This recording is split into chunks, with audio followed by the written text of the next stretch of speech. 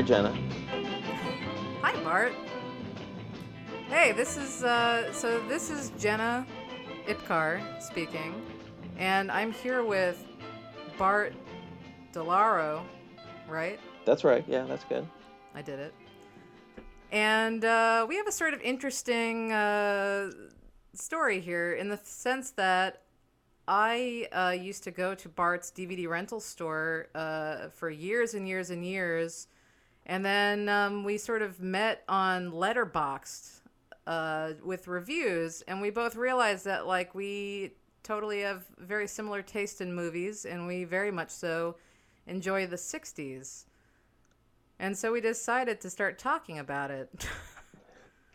Yeah, I don't know if I noticed you were watching a lot of 60s movies and then I decided to follow you, but I very quickly noticed that excluding Singing Cowboys, we seem to have a lot of similar interests. Oh Although, you man. know, I honestly I've never really given Singing Cowboys a shot, so I I don't know if kind of that's went through a phase last year. I think I think it was a culmination of a lot of things. Well, all right. So I figure like let's start and let's sort of get to know each other and we again we've exchanged a couple of comments and emails, but we've never actually really talked. This is the first time we've spoken via the internet with our voices, so that's something. Yeah, it's exciting. This is history as it's happening or something. All right, so let's talk a little bit about our history. What was, let's say, the pivotal moment that tipped you over the edge from being just another movie obsessive to wanting to actually open up a DVD rental store and do this full time? Honestly, it was giving up on my dreams that really made me want to open my own video store. I was living in New York City and I was doing some film production work there and hating it and trying to write some screenplays and not liking what I was writing. And I love watching movies, and I'd been working in video stores for quite some time. And I thought, you know what? That's what I'm good at. I'm good at being a video store guy. So that was what really, when my friend Greg said, "Hey Bart, you want to open a video store in Brunswick, Maine?" I said, "Yeah, yeah, I think I'm ready. I think I think my dreams of becoming a filmmaker have been squashed, and I'm ready to do what I know I'm good at." That's not the answer you expected, was it? I mean, on one hand, I think that that's kind of the answer to most people's why are you doing the thing that you're doing unless you've hit the lottery? So, but that's kind of interesting. But then you ended up doing it for like a decade, right? My store was open for 15 years. Yeah, that's wild. So you Yeah. must have liked it on some level. No, I love it. I mean, really, I'm a collector more than anything, and I just wanted the best video collection, anywhere. And and in terms of the state of Maine, I think I probably was top of the pack anyway. There's Videoport in Portland, but I think we gave them a pretty good run for their money. Why? Well, yeah. Why did you choose Maine? I went to school in Maine, and I lived here for a while after I graduated, and then I gave up on New York City and decided to move back. Are you from Maine? No, I'm from Albany. Oh, really? Yeah, so I'm a New Yorker. All right. I knew I liked you. You're from Brooklyn. Yeah, born and raised before it was too cool. Yeah, being from Albany, New York, I'm not really from New York. I go other places, and people would ask where I was from, and I'd say New York. And when I said no, not the city, Albany, people would be disappointed. So, and I think New Yorkers have the same view of upstaters as well. It's like, oh, you're not really a New Yorker. Oh yeah, you're. I mean, you're a disappointment, but you know, Why do you come to Maine so frequently? My dad was born and raised on a farm, a dairy farm in Maine. And his mother is actually an artist who is very well known in Maine specifically. And Daliv Ipkar, if anyone wants to Google it. And she's wonderful. She's a great artist. Actually, this totally bohemian lifestyle. She was born in New York City in Greenwich Village to two parents who ran in Picasso's circle, who were both artists and raised their children to be just bohemian artists. Like, the most important thing to them was art. And she sort of semi rebelled, became like the first hipster, in the sense that when she got married at a fairly young age, she decided, we're going to move to Georgetown, Maine, and live off the Hmm. land.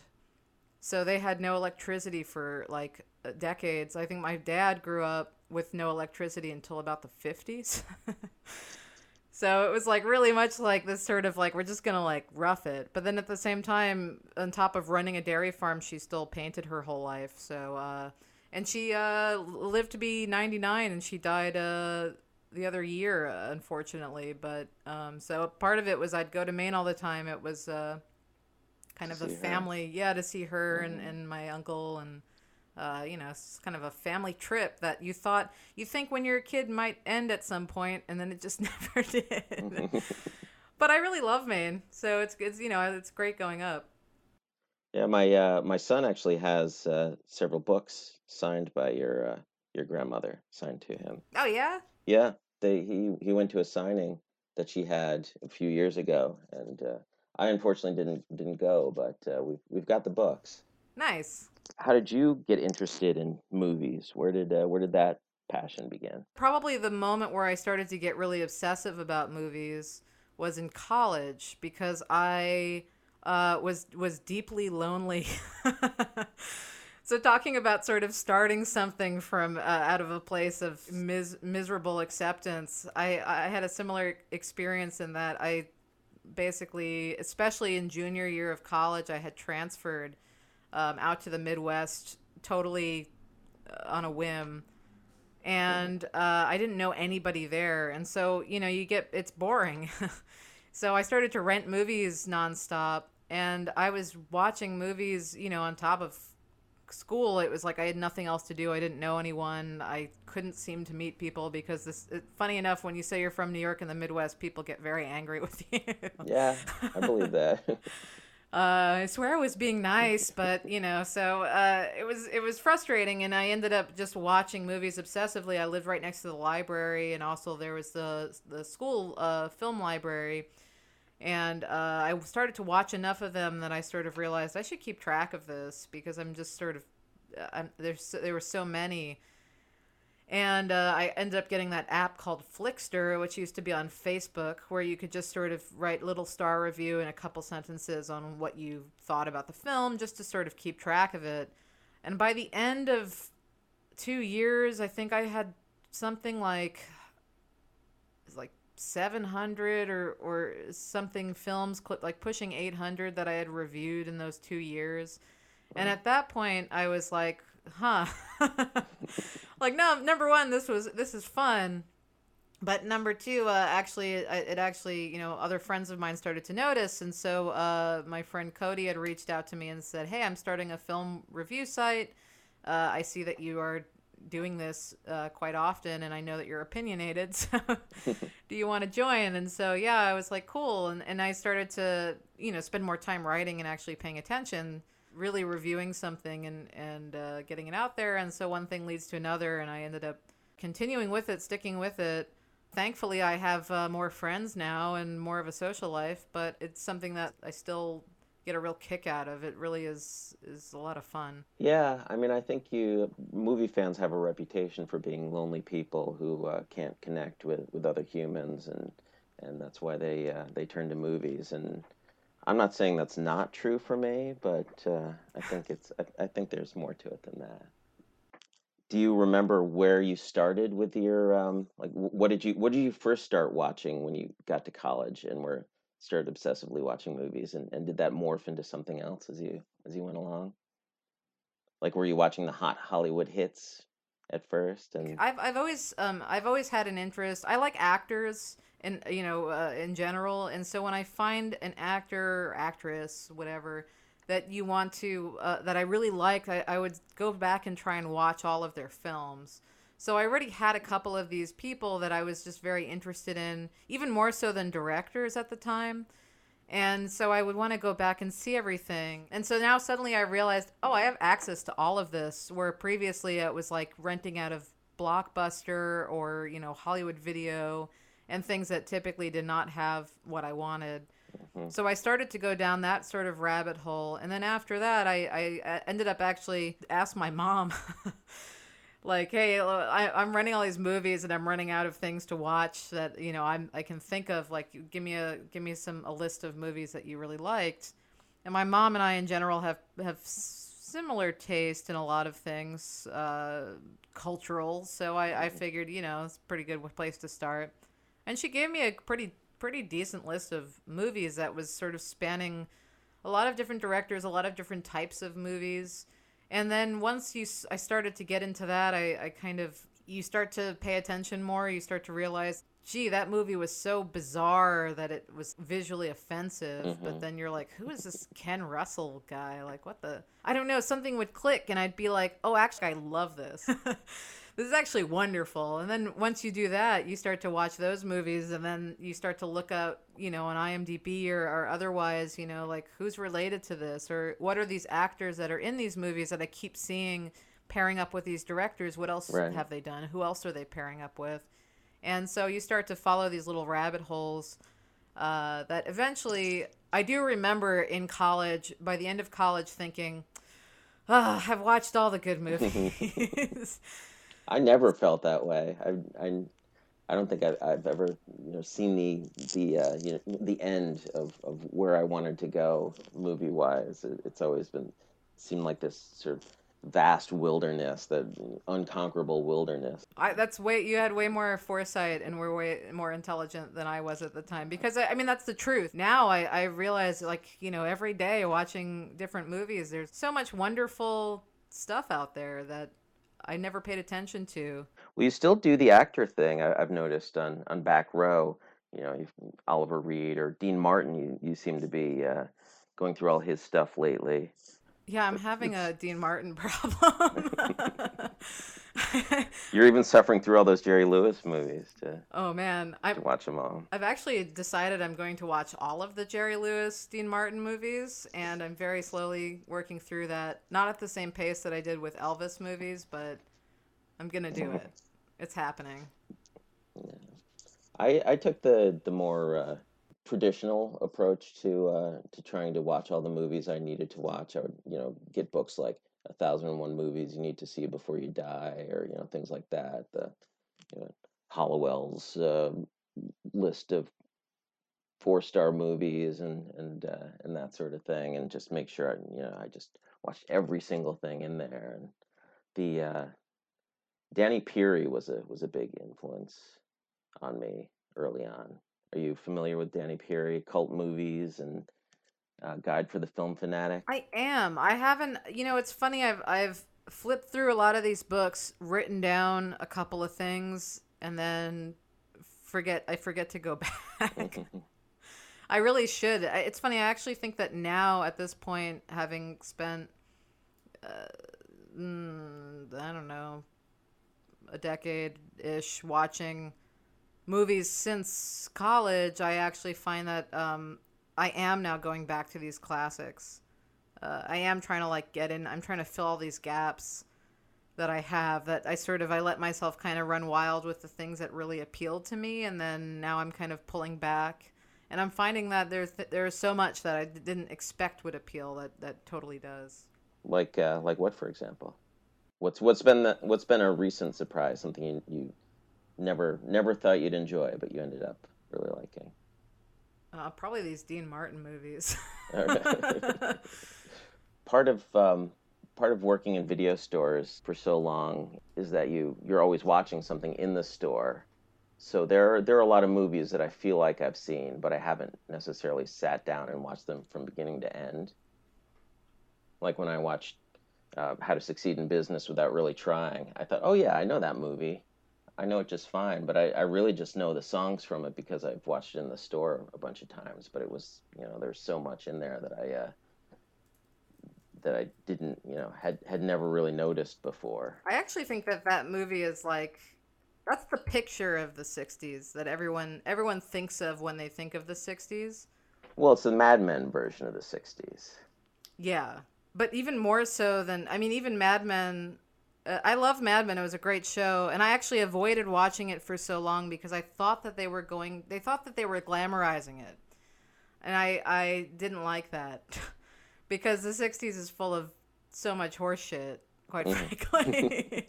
Well, wasn't that the point of the show? I watched the first season of it, but it seemed like the point was, oh, look at how bad things were back then. Look at how much we've changed since then, or have we? That sort of thing. They really highlight, the sexism and the racism. Just make it make it far more obvious in Mad Men than it is in the movies that were actually made at the time. Yeah, they did. They did a really good job of weaving in these sort of lessons like that without being preachy. And really, the best thing that that show did, though I guess we're not really talking about TV shows, but the best thing that that show did was to each character grows and very organically, and there's really wonderful character arcs where people really as the times change, as their outfits change, their attitudes start to change, and certain people's don't. So you Hmm. sort of watch like Don Draper circle the drain for 5 seasons, whereas Peggy is growing and learning and moving on in the same way that the women's movement started to gain traction and stuff like that. It was actually really really well done. Yeah, I mean, I have a feeling that Mad Men is going to come back continually for us, just because that's the that's it sort of encapsulates the most people's vision of the '60s, or at least the corporate sexist world of the '60s. I guess flower power kind of took over at some point, and that's what people start to think of. But I think especially when we're talking about things like how to succeed in business without really trying, or how can you not talk about Mad Men, especially when Mad Men has you know, took the sets from that movie and made them the offices of whatever what was the agency in Mad Men, Sterling Cooper, Draper Price. right? So what surprised you about How to Succeed in Business, having when paying attention to it? I mean, it's really funny. I think that surprised me. I don't know, a lot of the gags really work in that movie. Rudy Valley in particular, I think is especially funny, but Robert Morris does a lot of great work. Looks a little too much like Jerry Lewis for my comfort, but I think He's he's like the creepier Jerry Lewis, though. yeah. I actually really like Robert Morris. I saw a screening of How to Succeed in Business maybe 2 years ago or so, where Robert Morris was there, and he was really great. He was really charming, and I always love. I actually Robert Morris is one of those guys who I've followed a little bit in his career. Have you seen The Loved One? I have, yeah. It's been a while, but that's the cemetery in Los Angeles, and written by Terry Southern, that movie. Yeah, that's a great Yeah. one. I'm not too familiar with his work in general, but he was in Mad Men too, right? He was the Yeah, chairman of the board or something. I didn't even recognize him. Yeah, I mean, I think mostly what surprised me was how many scenes from that movie were lifted, you know, in whole for the Hudsucker Proxy. You know what? That's like one of the Coen Brothers movies I haven't seen. Uh, you have, because you've seen How to Succeed in Business without really Huh. trying. What I really love about that movie is the sets. I've drawn my whole life. I grew up in an artistic family, and so I love movies that really embrace that sort of artistic aesthetic, or Mhm. just in general movies that feel like cartoons. Yeah. I like the more surreal, the better. And Hmm. sometimes, and a lot of times, that kind of veers off into like the trashy.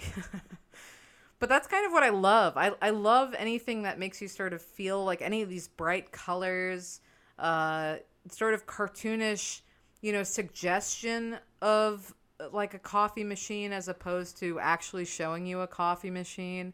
I love the Hmm. sort of elevation of how to basically turn the mundane into this fun pop, musical. Like there's a whole song about coffee.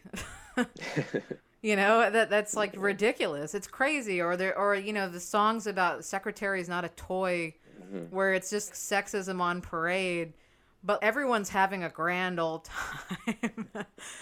And like that's just it's so fascinating, and it's sort of charming and interesting. And I think part of what I really like about there's two types of 60s movies to me, and this isn't true of all 60s movies, but whenever I think of 60s movies, I think of either like the pop bubblegum craziness, or I think of very realistic, trying to really capture reality, and something really sincere. Hmm. I think more so in the British movies of the '60s, I think, than the American ones. Well, so we sort of assigned each other some movies to watch before we started this, Hmm. and there was this large variety. I don't know, was there a real rhyme or reason to these assignments? I just didn't want two things that were too similar, I guess. I wanted a range. So that's what I picked from your watch list, things that were sort of all over the place. And then you you uh you came in with a few that I had never even heard of, like the Pleasure Girls. And just the very fact that I knew nothing about it, made me excited to see it. The Pleasure Girls, that was really like a kind of cliche 60s movie. Yeah, for sure. I had just recently watched The L-Shaped Room, which is a one of these British new wave kitchen sink type dramas. Like great movie, a classic. And The Pleasure Girls is totally just taking that movie and saying, oh, let's take all the it's also about these people living in a an apartment building. And let's just let's make all the people living in this building young women, and just give a slice of swinging London. And it's yeah, I mean, I think if I hadn't just seen L-Shaped Room, the movie might have seemed a little a little less cliched. I You're not familiar with that don't one, are you? no, but I actually I did think this movie was pretty cliche, but it was sort of interesting too. It actually reminded me a bit of The Student Nurses. Have you seen that movie?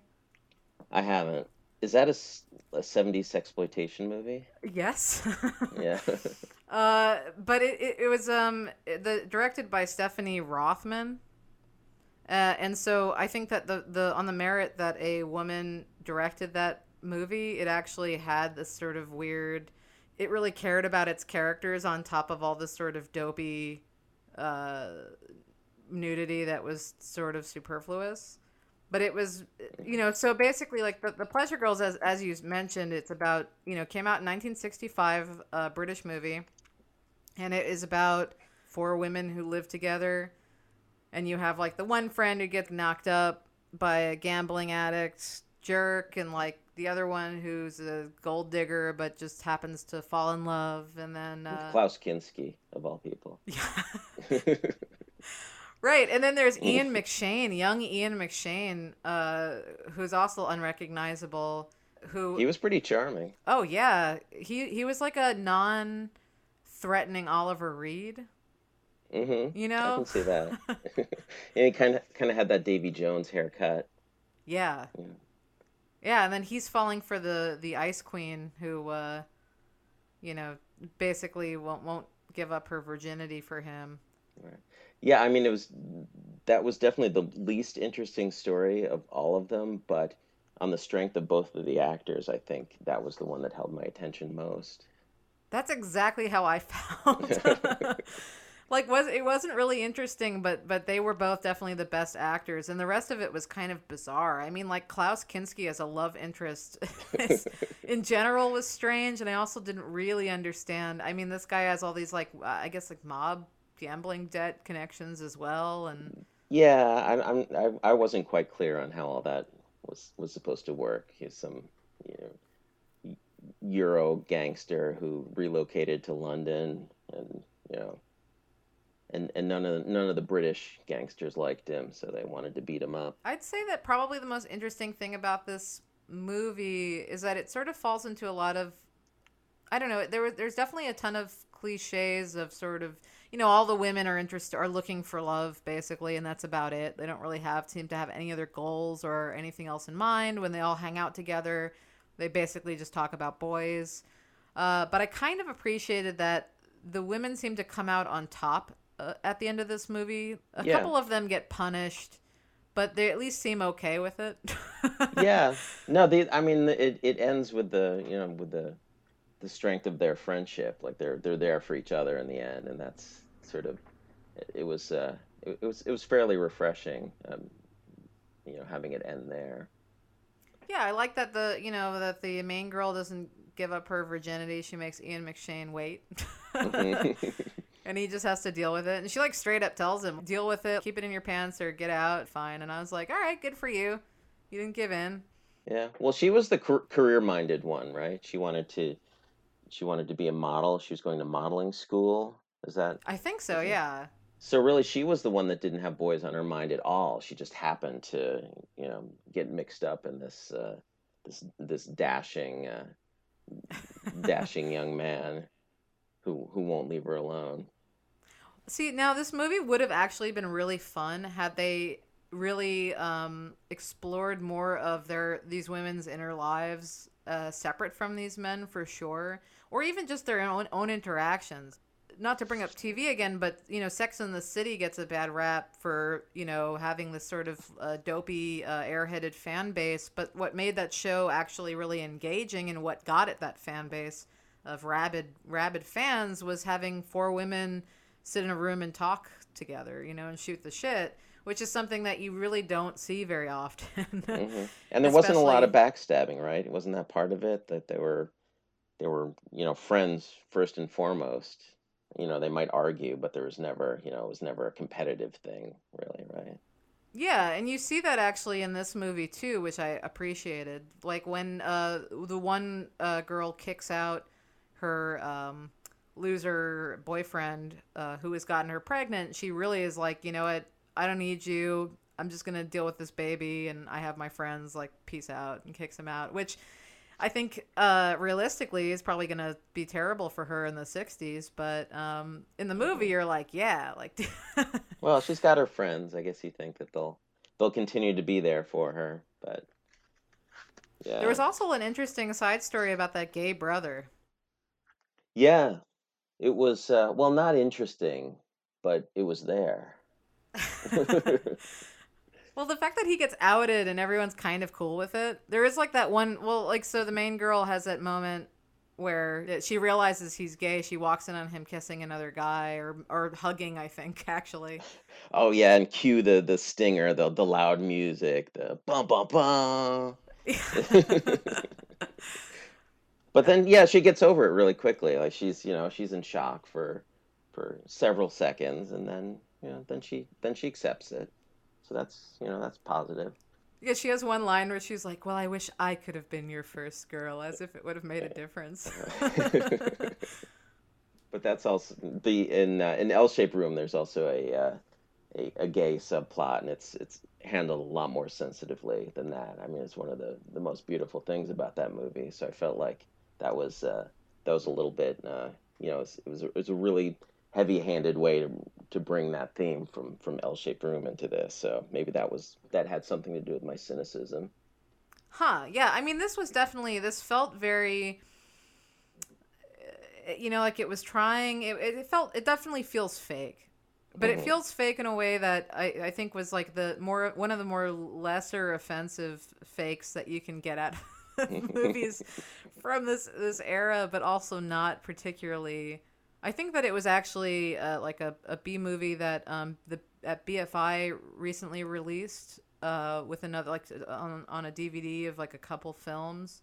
So I think that that's part of why we even know it exists. That's where I found out about it personally. I from BFI's website. Yeah, and I mean, it was, it must have been a passion project, right? Because the guy who directed it also wrote it. Seems like, it must have, there must have been something personal in there. Jerry O'Hara, I just looked him up. Do you do you know anything about the guy behind I the don't. Pleasure Girls? Yeah. Well, based on his filmography, he never got out of the B picture zone, but he definitely, he wanted all the control he could over this particular movie. So there's something to be said for that. I think he tried his best. Like I Hmm. actually I give him the benefit of the doubt with this movie. There's plenty of you know it wasn't like a great. It's not like a movie I'd like super recommend to anybody unless they want to see Ian McShane when he was young and attractive, but and Klaus Kinski at the same time, but Young uh and still not yeah. attractive. Yeah, young and looking exactly the same as he looked Uh-huh. throughout his entire life. But now the one of the ones that you recommended was The Warped Ones, which is a Japanese movie from 1960. And I guess maybe to bring that up with The Pleasure Girls is sort of interesting because in some ways it is also this sort of slice of life. It's shot realistically in that there's no psychedelic 60s musical nonsense, but it also is really out there. Yeah. Well, I mean, the editing is very, obvious. There are a lot of still frames, and music. It's obsessed with jazz, so it's not the British invasion stuff that seems to be in all the other hip '60s movies, but it's as music obsessed as any of these movies we're talking about. Yeah, and I love that. That was so wonderful because on one hand, I mean, number one, it really lets you. This movie, of all movies that I've seen, jazz related, is definitely in the top, at least the top three for really showing you how subversive jazz actually was at the time, Hmm. which I feel like is hard to. It's the type of thing that's not so easy to remember sometimes when you hear the easy listening jazz stations on the radio and they're god awful. Right. Whereas like real jazz music is excellent, but it's the type of, I don't know, it's like one of those genres that people just decide they hate and don't listen to. But Well, it's this, 1960 was about where, you know, jazz really started splintering, and it was no longer the the dance music that was popular. It sort of became there was, this one side of jazz, Coltrane bebop, whatever, the heady intellectual jazz, which is what this movie was excited about. And then there were the like jazz vocalists, the Sinatras, the Dean Martins, who by 1960 to even call that jazz, I'm not sure you yeah, it's can not. you can use that term. Yeah, no, and I love how angry the main character gets. Yeah, I mean, well, both of the main characters were, I kept saying, "Oh, he's the crazy one." No, they're two male leads, and it seems like they're trying to out crazy each other. So the Warped Ones, to give a brief plot summary, is about basically just like a bunch of delinquents. It actually reminded me a ton of A Clockwork Orange, even though this totally predates it.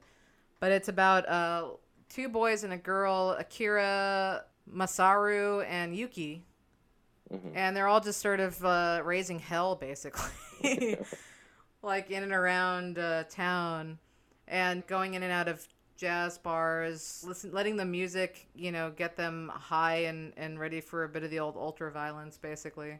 Yeah, yeah. I mean, it was definitely it's got a strong nihilistic streak, and it seemed like that was, sort of connecting youth to the spirit of, nothing matters, that I can, do whatever I want to anybody, and nobody can stop me. and it's exciting, but you're also, I mean, these main characters whose side you actually end up being, you know, you're on their side in some, you know, sort of twisted, perverse way, but they really are doing horrible things. You know, would you say that it's I don't know, it doesn't really condemn their actions in any, you know, any major way.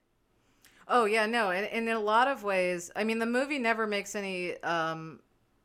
It doesn't ever pretend that they're doing anything good. There's like a pretty violent rape scene that more so is violent in its editing than visually, which I kind of appreciated because it still got the point across without having to, you know, indulge too much in you know, like a woman being raped, which tends to be what happens Mhm. in these movies. But yeah, no, it was incredibly interesting. I think that the only moment that was actually brings across sympathy is when Akira, friend from the jazz bar who's black, and they both bust out and they run around the beach. Oh yeah, hand in hand they run into the ocean.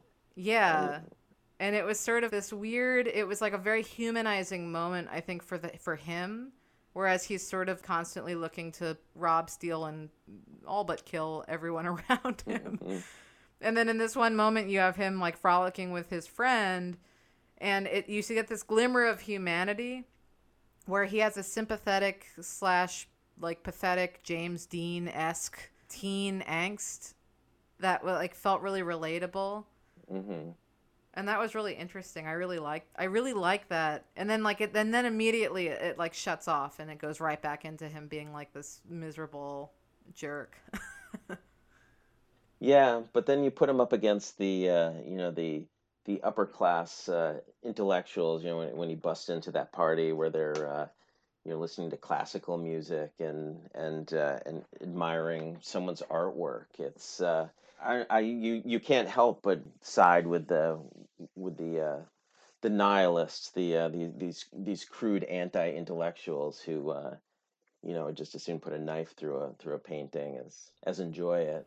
Oh yeah, that movie totally it just encaptures I don't know, like it is an emotion. This whole movie is it's like it's so short. It's edited amazing. The editing is amazing. The camera work is straight up breathtaking, beautiful camera work, and it really captures that sort of hot and sweaty, you know, antsy feeling, especially when you're young, where you just want to like get out and do something. And you don't care what it is. And if, these kids definitely don't care what it is, and it is way more appealing, especially in the way and how beautifully it's shot. All these shots of smoke through the air, and there's a lot of interesting uses of the like exposure on the Hmm. lenses. Yeah, you really feel the heat in that movie when it'll, you know, it focus on the sun and you can Yeah, it blots out the trees. It's just oppressively shining on these characters, and it's really effective. I also love how he gets out of the car and just starts like biting at the sky.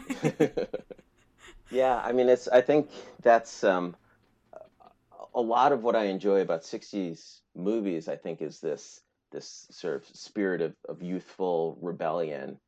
And I think that a lot of the, you know, whether you're talking about the French New Wave directors or you know, the like the American International B movies like Wild in the Streets that we watched, it's there's just, whether it's, you know, these movies are being made by these young people who just want to break away from everything that's come before, or it's these you know, these old timers who are trying to make these rebellious movies, you know, that you know, that young people will eat up because of this, you know, this generational conflict that it's portraying.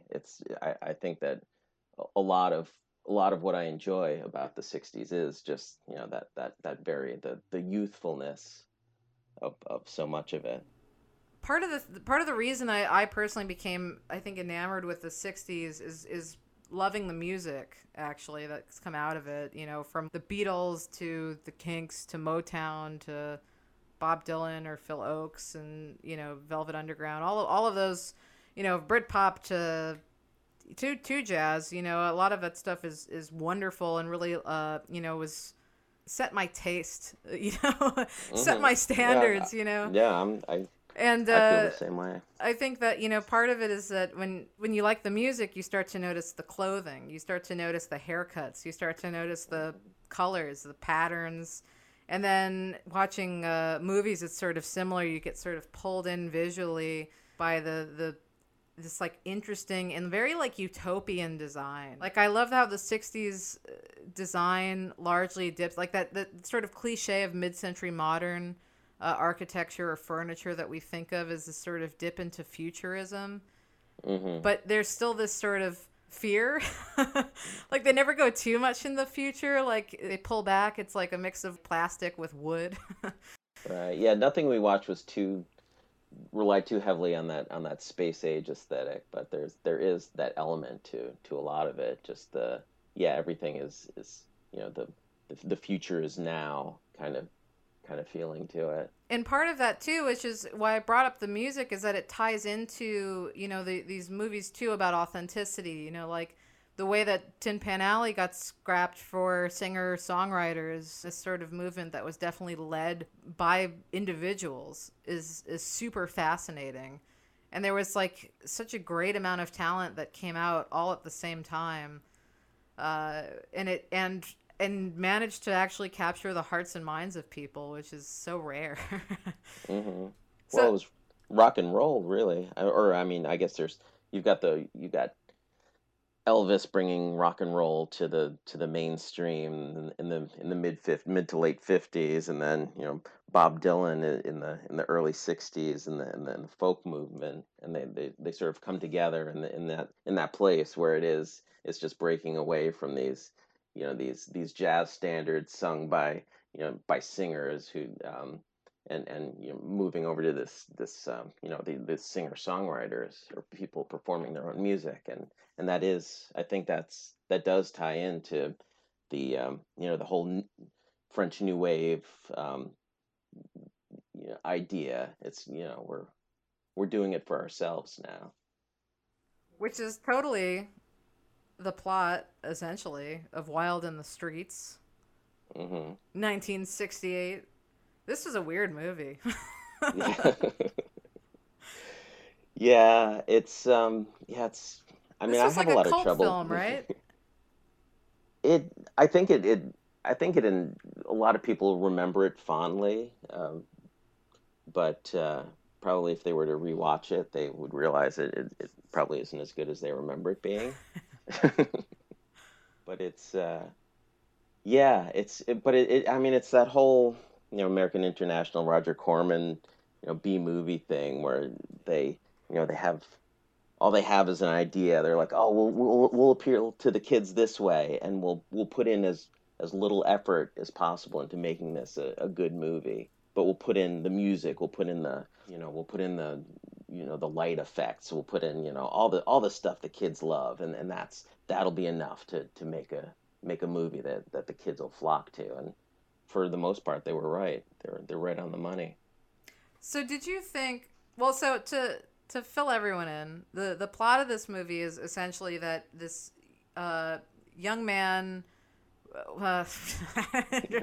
To like think about what I have to say here, like it's essentially a young guy who what becomes a rock star, who then becomes a millionaire after leaving behind his like oppressive parents, who have no interest in him until he gets famous and they want to cash in on him, and then all these politicians want to cash in on him, and say he decides basically to hijack. He agrees to appear for this sort of Kennedy-esque politician, and then hijacks the entire rally to say, uh, we want the vote to be what, 14. 14, yeah. There's like a The whole song. Yeah, I mean the issue, which I think was, I mean California was trying to pass a law that you could vote at 18. So this was ripped from the headlines in a way, but this rebellious rebel without a cause, James Dean type guy, played by Christopher Jones, who actually was pretty appealing. I kind of liked his performance, but he decides no, 18 is too old. At 14 is we should get the vote at 14, and he hijacks this Kennedy type politician's campaign. Yeah, and then it sort of just dissolves into like, them doing acid, and I guess all the kids coming out and like rallying. Yeah. Yeah, well then, he sort of, I don't know, there is a moral there. He sort of turns into a fascist himself at a certain point, and he ends up imprisoning all the everyone over 30, and keeping them complacent with LSD, and um, and just the Nazi metaphor there is pretty on the nose. Did you think that this movie was satire, or that it was trying to appeal and teach kids like a moral lesson? I think it was trying to have it both ways. I think it was totally trying to appeal to the basest instincts of kids, while at the same time condemning that those childish attitudes. I mean, I will say that there's one point where he uses the example of how women and black people got the vote. So he, as like a young white male, should get the vote even earlier or something. It's like he's like, well, if women can do it, and it's like super, super questionable logic. But Although, he does say that, oh, the suffragettes fought to get the vote. They just didn't stand by while politicians did their campaigning, and on these wishy-washy platforms, that they actually like were willing to die for the vote, or willing to kill for the vote, I think he says. So, and that was yeah. kind of that was I could there was something there. Well, I mean, the comparison was tone deaf now, but at the time, yes, he was sort of giving a shout out, I suppose. I mean, there was a good message about how having, as we do right now, like an incredibly old government does not correctly reflect anything that the kids might want, and they sort of hijack as boomers. Hey, we're 51% of the population, so you guys have to now do it our way, which in some ways I can't help but feel slightly bitter against and think like, this is where you guys got it from. Um, but I did like, there was one quote I wrote down because it made me laugh, where he says, well, what do you ask a 6-year-old if they want their wheelchair facing the sun or away from the sun? Or like there's a Yeah, lot of ragging on like this like politician who's like 36 or something, like ridiculously young, and not that much older than these kids who are what, 24, I think, for the most part. yeah. It's the line I liked was when he referred to the previous generation as the alcoholic generation, um, because I feel like there is that sort of, in these movies of the 60s, the Hollywood movies are still, all the rat packers are making their movies, and they're every other joke is about drinking too much, and Right. and this is and this is clearly trying to break away from that generation. Like, this is, you know those are your movies. Those are, Frank Sinatra, Dean Martin. Those are your guys. We've got our own. We've got rock and roll. We've got LSD. And that's where we're headed. That's where this country's headed. Yeah, like yeah, you get drunk, we'll go to another plane of existence. And I did. There was one good quote too of a one of the like the older politician guys, where he says, "What do these kids like expect to stop the clock or go mad?" Which I feel like was a pretty good point in as far as this being potentially a moral movie. But at the end of the day, I wasn't too sure. It felt, it felt almost like it was so dry that it was satire. Like, I'm sort of on the fence. I really thought that maybe by the time that I had watched this and then we spoke about this, I would have decided how I felt about, what this movie was meant to be saying, because the movie ends basically with some 7-year-old kid calling the main character old, and Mm. then implying that the next revolution is going to be coming for him. You can sit here and preach about, your rights, but eventually you're going to get old too and you're going to get pushed out. So I don't know. It just felt a little premature for this movie to come out in 68 and then already be poo pooing, the quote revolution. So it seemed a Yeah. little square, but I wasn't, but it also was so ridiculous and indulgent that I can't help, it didn't feel moral either.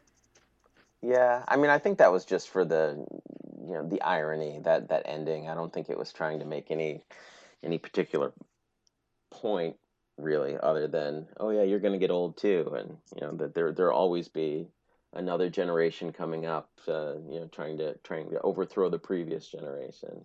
Yeah, I don't know. I'd be hard pressed to call it satire. I think it didn't have enough of a belief in anything to be satire. But I But guess the other movie that I made you watch, which is called Vedo Nudo, which is Italian movie that stars Nino Manfredi, and the name of it meaning like I see naked, basically. I see nude. This came out in '69, so it's very much, this is like full on swinging '60s ridiculousness, sexism on parade mixed with like uh, over the top slapstick weird. Plus the whole Italian angle. yeah. I was actually really glad you had me watch this movie because I have this I consider 68 the end of the 60s. Like that's kind of the last year where a lot of a lot of my favorites were being made. And I think 1969 was just something turned at that point, that it became, when they decided, oh well, um, we can show boobs now. We can be as raunchy as we want now, and that's all people want to see. And I feel like things really, especially foreign movies, it's sort of when American cinema got a little more interesting. But as far as foreign cinema goes, it just, rather than being like personal expressions and trying to break with tradition and try these new techniques, and whatever's so great about all the new waves that were happening by 69. They were, foreign movies were just trying to push boundaries and get away with as much as possible, and this movie was a pretty good example of that. Yeah, in this movie, Nino Manfredi has sex with a chicken and a train. So, The sex with the chicken sketch was my favorite. Maybe really? because it was so short, but I just thought his performance was great in that. He was really funny. I mean, in general, I thought Nino was really funny in it, but the sketches all just went on for way too long. Oh yeah, no, I really like Nino Manfredi. He's definitely one of these actors who I saw. I saw him in Bread and Chocolate was I think the first movie I saw him in, which is an excellent movie. It's a sort of satirical movie about Italian immigrants moving to Switzerland and the troubles they have, and dealing with bias as an immigrant, which is something that's kind of interesting to look at back on now. But it came out in '74, so we can't talk about it. Oh, we could talk about it. But he's someone who he's just very charming. He's like a very he can play both the sort of the straight man and the goofball. And Hmm. I found him to be, he adds a lot of depth to his characters. He doesn't just try to cash in on the cheap laugh, but if he has to, he does a great job at it. Yeah, well, that's why he was so great in The Executioner, which was where the movie I saw. It wasn't that long ago I saw that movie, and he made a huge impression on me in that, because he was able to, turn from this, goofy comic character into just this pathetic, really, pathetic guy that you completely feel for. And yeah, I mean, I'd seen him in various things, but it's only been recently that I've really taken note of him. Oh yeah, that movie was amazing. That was like wonderful. I also didn't know he spoke Spanish. I was very impressed. Yeah, his lips seemed to be matching what was being spoken to a certain degree, so he must have been at least sounding it out phonetically. I think that what I really liked about this Vedo Nudo movie, I mean, in general, these sort of anthology films don't typically do it for me. I guess this wasn't right. It's the same director throughout, but this sort of short vignette movies are always, they kind of leave to be something to be desired, I find. But there were a couple of things that I thought were really interesting, and one of which is that Ornella short. Mm-hmm. Did you like Yep. that? Um, I thought it was interesting. I didn't enjoy it. It went on for way too long, and there was no payoff really. But Oh man, I actually I thought it was like super sweet, and I but I know I kind of know that the movie was not going for super sweet. hmm Because basically this is a sketch where, all of these sketches very they're all based around sex. As you haven't figured it out already, that's the point of this entire film. Um and this one is essentially about a guy who uh cross dresses, though in the movies he's a cross dresser. I'd say watching it now in 2018 eyeballs, I would go ahead and say that she is trans. But essentially, uh, Ornella is the name that she calls herself, and she has a pen pal with this guy, as Ornella, never telling him, that her name is I don't remember, and like is a man who works in a bank by day. And then the pen pal event like kind of comes and shows up at the doorstep looking for Ornella, and she has to scramble to sort of not let him know the truth, that she's not exactly who says that she is on in the pen pal letters. And so like the whole thing is sort of this sketch about like, somebody hiding. It's meant to be gay jokes. It's meant to be laughing at how uncomfortable it is for a man to wear fluffy slippers, or how uncomfortable it is for this man to be fooled, quote, into being in love with a another man. But like the way that Nino Manfredi plays it, it felt really like sad. I yeah, and I mean, he was not really the butt of the joke, really. I mean, I think you were supposed to laugh at the the uncomfortable situation, but there's nothing derogatory in there. It was you're supposed to feel for this guy in his situation, or this gal. Yeah, and then at the end, that's sort of basically the end. There's this acceptance where the pen pal guy falls asleep on the couch, and Ornella is like terrified and says, like, all right, I'll make you coffee in the morning or something throwaway. And the guy affirms, says thanks, Ornella, to her face, sort of affirming that he knew this whole time, or at least he knew on some level what was actually happening. And it ends like that, and I was just like, I don't know, it was just really like sort of sweet and sensitive, a story that shows up in this comedy sex farce. And like Yeah. I really think, and I went online, on through YouTube. I was looking at people's comments about this movie on trailers and stuff like that, and it was really hmm interesting to see how many people were commenting saying, "Oh, I remember this movie in theaters, and I laughed my ass off. This was so funny. I remember that crazy that was ridiculous. The whole gay joke stuff." So it was kind of interesting to see, like, oh yeah, I think this really like maybe this was meant to be a knee slapper. Yeah. Like back in the day, but to watch it now, it's sort of like it actually, like, it was like emotional and sad. I was really into that, and I wasn't expecting it whatsoever. The other thing I liked was that sort of 5 minute gag about the short-sighted voyeur. Oh yeah, where he's ogling his own rear end. Yep. No, I mean, I just gave away the punchline, but that was clever. But yeah, I mean, I also think it's got that. I mean, it's a comedy made for Italian audiences. I don't think it was necessarily intended for an international audience. And comedy is so tough that way. Like I feel like so much of it is cultural that it's often really hard to appreciate the top comedies from other countries. There are a lot of great foreign directors whose comedies we are easy to enjoy. Jacques Tati, or but they're, they're stylists, they're auteurs, but these top grossing comedies from other countries are, I think, it's we're not even really supposed to be watching them as America, as foreigners. I feel like it was, we were never supposed to.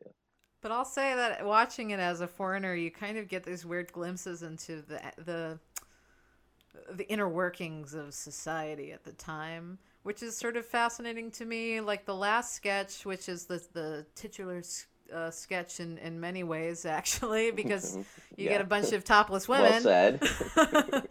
Basically, Nino Manfredi suddenly, I don't forget why, he just starts, every woman he sees, he only sees her naked. Does he hit his head or something? It's something dopey like that. Well, he's an advertising agent, so he's but all he's just selling sex. Like every ad he does has is, he uses a naked woman to sell a watch or, whatever it is, and he, sleeps with a different woman every night, and just, he can't. I guess he just can't see women as anything but sex objects. So that translates to him like seeing them fully clothed women nude wherever he goes. And it was sort of interesting. I mean, besides the fact that this was definitely an example of what you were saying earlier, which is basically like, thanks for sitting through this movie, man. Here's what you came for, kind of like just a bunch of naked, topless women, left and right. But I kind of found it interesting because it also sort of felt almost like it reminded me of Casanova 70, which is the Marcello Mastroianni movie. I don't think I've seen that.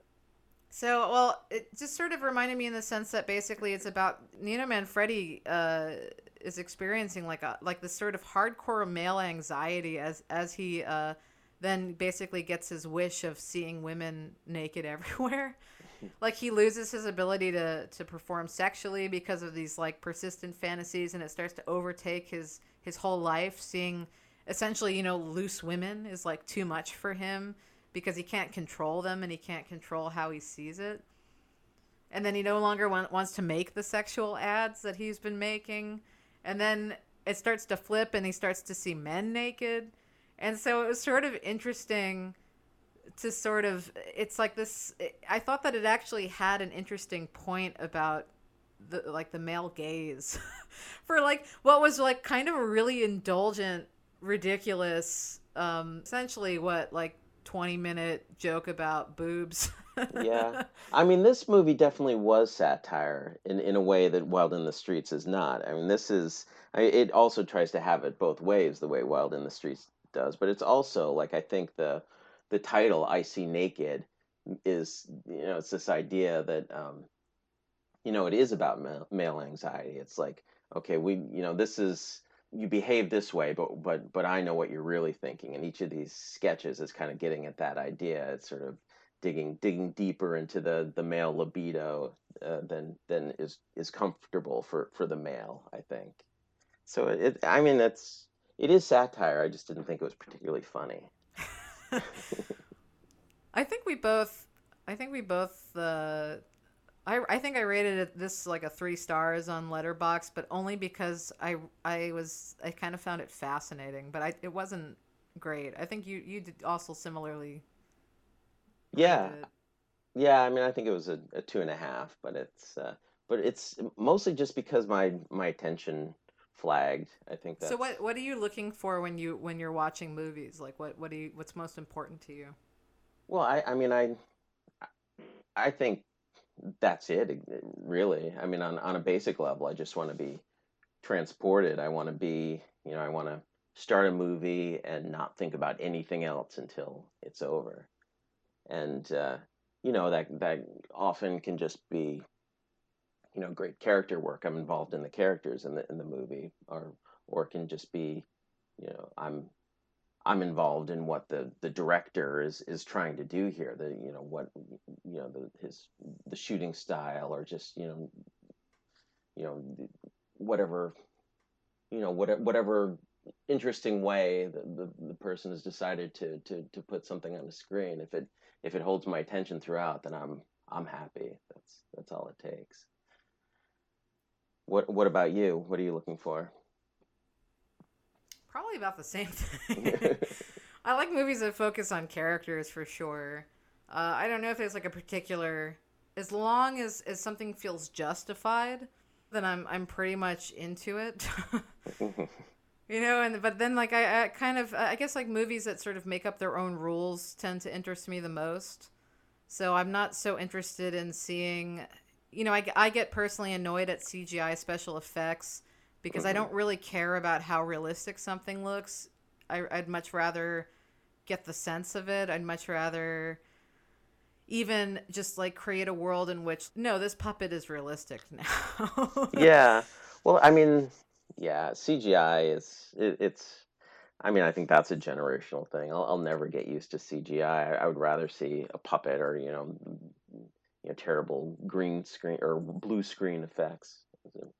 Um, just because it's something solid like model work, like terrible model work. I'd rather see than the most expensive CGI, just because there's a solidity to it that there isn't with CGI.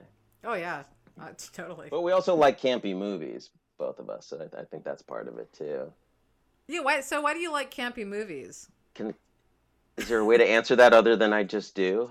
They make me laugh. You know, anything that's tongue in cheek that tries to feigned seriousness always gives me a chuckle. I don't know what do you like about camp? Definitely, I definitely love anything with a sense of humor. So that's definitely a big part of it. I think it kind of comes back to that, you know, thinking these sort of movies where you know, turning real life into a cartoon or sort of really just going with a feeling above all else or something. You know, like those Matt Helm movies with Dean Martin, they just sort of exist on like another plane. Like another planet where all women desire like a slightly past his prime Dean Martin, maybe more than slightly, Uh, and everyone dresses beautifully and there's like no dull colors, and like the reality of the 60s for women sucked. yeah, And which and it's clear in these movies too. oh yeah. I mean, they're so even when the women are clothed, the movies are. I think everything we watched was, there's some kind of ogling of breasts in them, and it's just, so much objectification, and it's pretty hard to stomach, but it's also, I don't know, I also have to laugh at it I think yeah, in a that's way. sort of part of it. It's like part of it is I sort of ironically do get a kick out of it, but I wouldn't say that like my love for them is ironic. I mean, maybe in part two, it's a sort of from this distance, looking back at these things, it actually is kind of fun to indulge in the simplicity and the sort of almost like, you know, caveman esque. You know, like I get to turn my critical thinking off and just like enjoy the ride of being like a shitty 60s man for like 2 hours where like everyone's around you to do your bidding, and you know, everyone loves you and this sort of stuff. It is fun. It's like it makes you realize, looking back on this sort of, you know, this ego expression being put to film of like people's fantasies, and it's like, yeah, that is a nice fantasy, except that the reality of it was pretty terrible, and you let this fantasy fall into reality. But at the same time, like, yeah, okay, if I want to just stop at the fantasy, it is fun. Like, it is, you know, it's ridiculous, but it's fun. And we're in the age of television now, and one theory is that you know women, that a lot of television was geared towards women, so that as a result, the cinema was more masculinized, that it's you get a lot less female fantasy there, and it's just, going full tilt into male fantasy in the 50s, mid 50s to 60s, and to the present day to a certain degree, although I feel like we've definitely made some strides in the right direction. I do kind of love to see what 60s men think women want.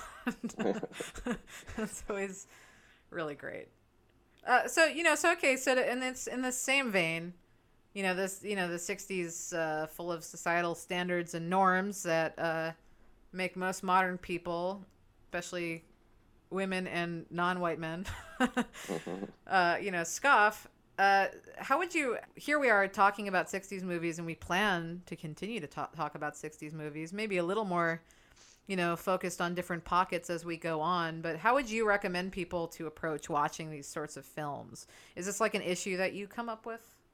Like, like should the vast majority of it be damned into the vaults, never to be seen from again, or do you think that there's stuff that we can No, I mean, glean? absolutely. I mean, there's so these Looney Tunes collections that came out on DVD. They all had this disclaimer at the beginning, but from Whoopi Goldberg, and I really feel like I can't say it any. I wish I could quote her right now, but it's she's saying that that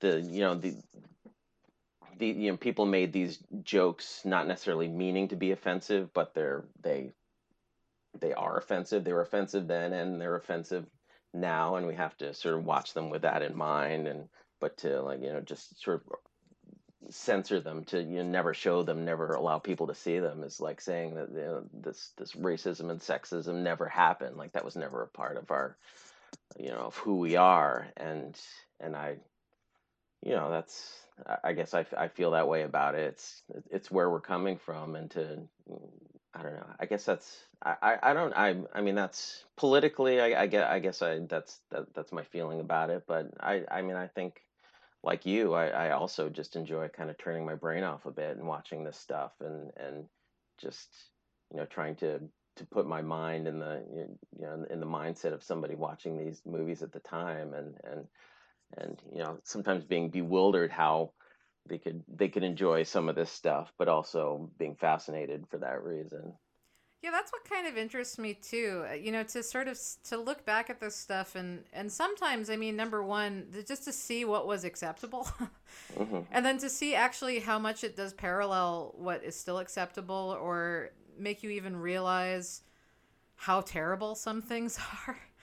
And it's kind of it is really interesting, and I don't know. I kind of I definitely. I mean, I agree. I wouldn't censor it. I do think it's quite interesting to indulge in and to like go back in, because you're also not really getting. You're never getting, especially in movies. You're never going to get a picture of reality. If you really want reality, you got documentaries, but like you can open a book or call up someone who's over the age of 60 and see how it was actually like, or of certain opinions. That said, I think that if somebody decided that this stuff is just too much crap nonsense that they can't get into it, like, I think I would understand that. Yeah, I mean, my wife has a lot of trouble watching these sorts of things for that very reason. It's just, the dialogue that gets put in the mouths of women is Oh, it's usually pretty terrible. atrocious.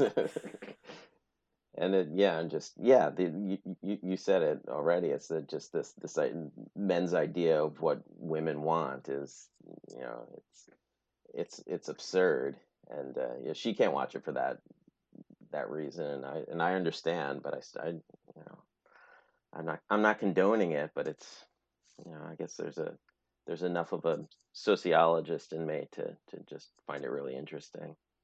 Yeah, why is it? I mean, I don't actually know how old you are, but I'm definitely presuming you were not born in the '60s or were alive for this.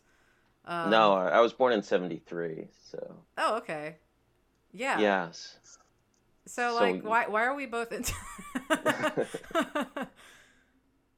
I don't know. I mean, I mean, for me, I mean, I think we're always kind of interested in what our parents were into when they were our age, and I think some of it's that for me. I mean, you went to your mother for movie recommendations, and I think I think about what my parents were, which just did they see Psycho in the theater, and did they know what the big twist was in it, and did it have the effect on them that it did on uh, on everybody else? And I mean I think it's that whole it's that whole generational thing that keeps coming up in these movies. That's part of my interest anyway.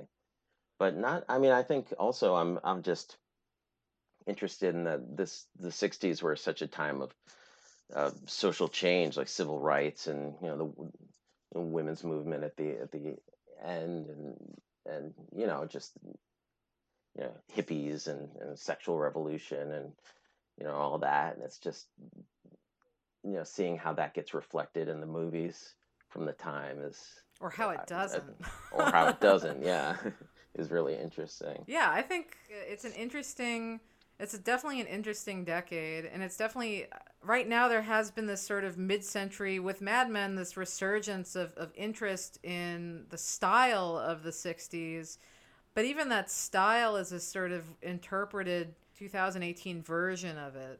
Especially, all the furniture stores like West Elm or CB2 or all of Crate and Barrel in general, like all these Williams Sonoma stuff. You find all this like '60s styled things, but when you actually go back and look at things from the '60s, it's really weirdly different. It's actually not at all what you expected it to be, which is I think why How to Succeed at Business is one of the rare moments where it actually looks exactly like what you sort of expect it to be. But Yeah. one thing that kind of annoys me, and I think one reason why I find it important to look back at these movies is I remember in college I was in some course on the late '60s, and there was some discussion where the girl had another girl raised her hand and said something along the lines of like, you should all go see this movie Across the Universe. It just came out and it's really wonderful, and it really like shows you so much about the '60s. And I was sitting there, as a belligerent jerk I am, and I raised my hand afterwards and was like, why don't you watch a movie from the '60s? This sort of like reinterpretation stuff.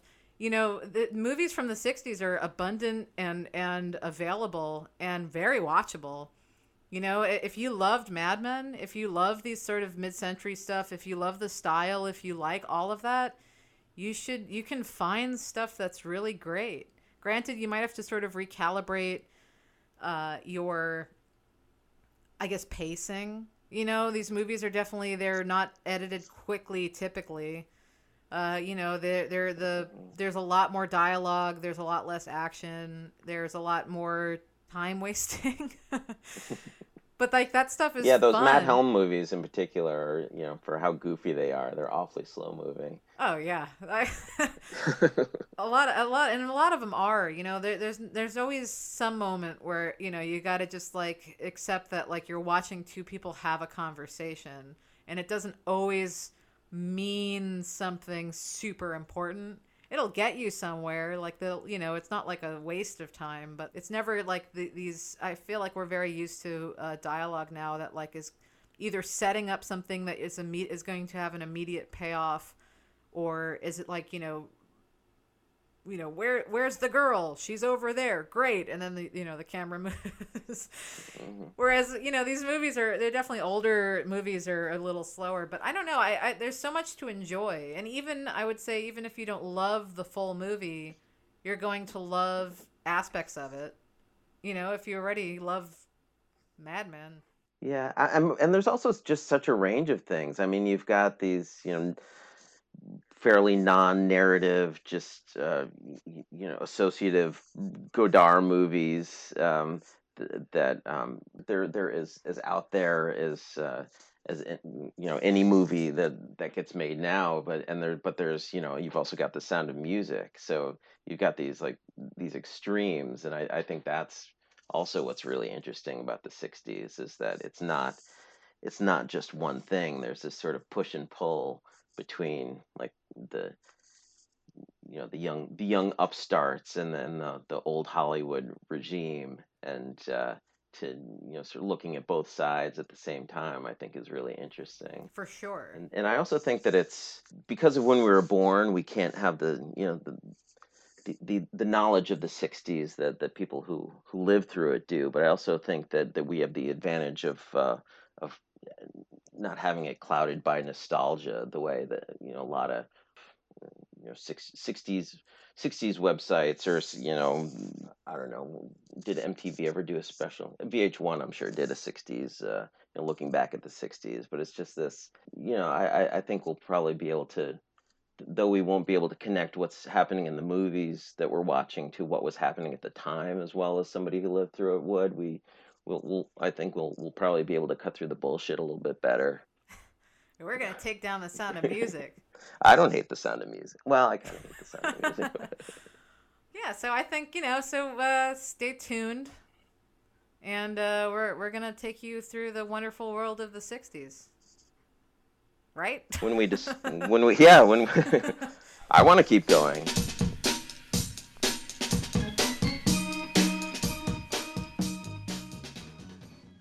You've been listening to Cinema 60 with Bartolaro and Jenna Ipcar. Our theme song is Io la conoscevo bene by Piero Piccioni. Our closing theme is Go Go Gorilla by The Ideals. Check out our website for new episodes and supplemental material at cinema-60.com. That is cinema-60.com. Follow us on Twitter at Cinema60 Podcast. Thanks for tuning in.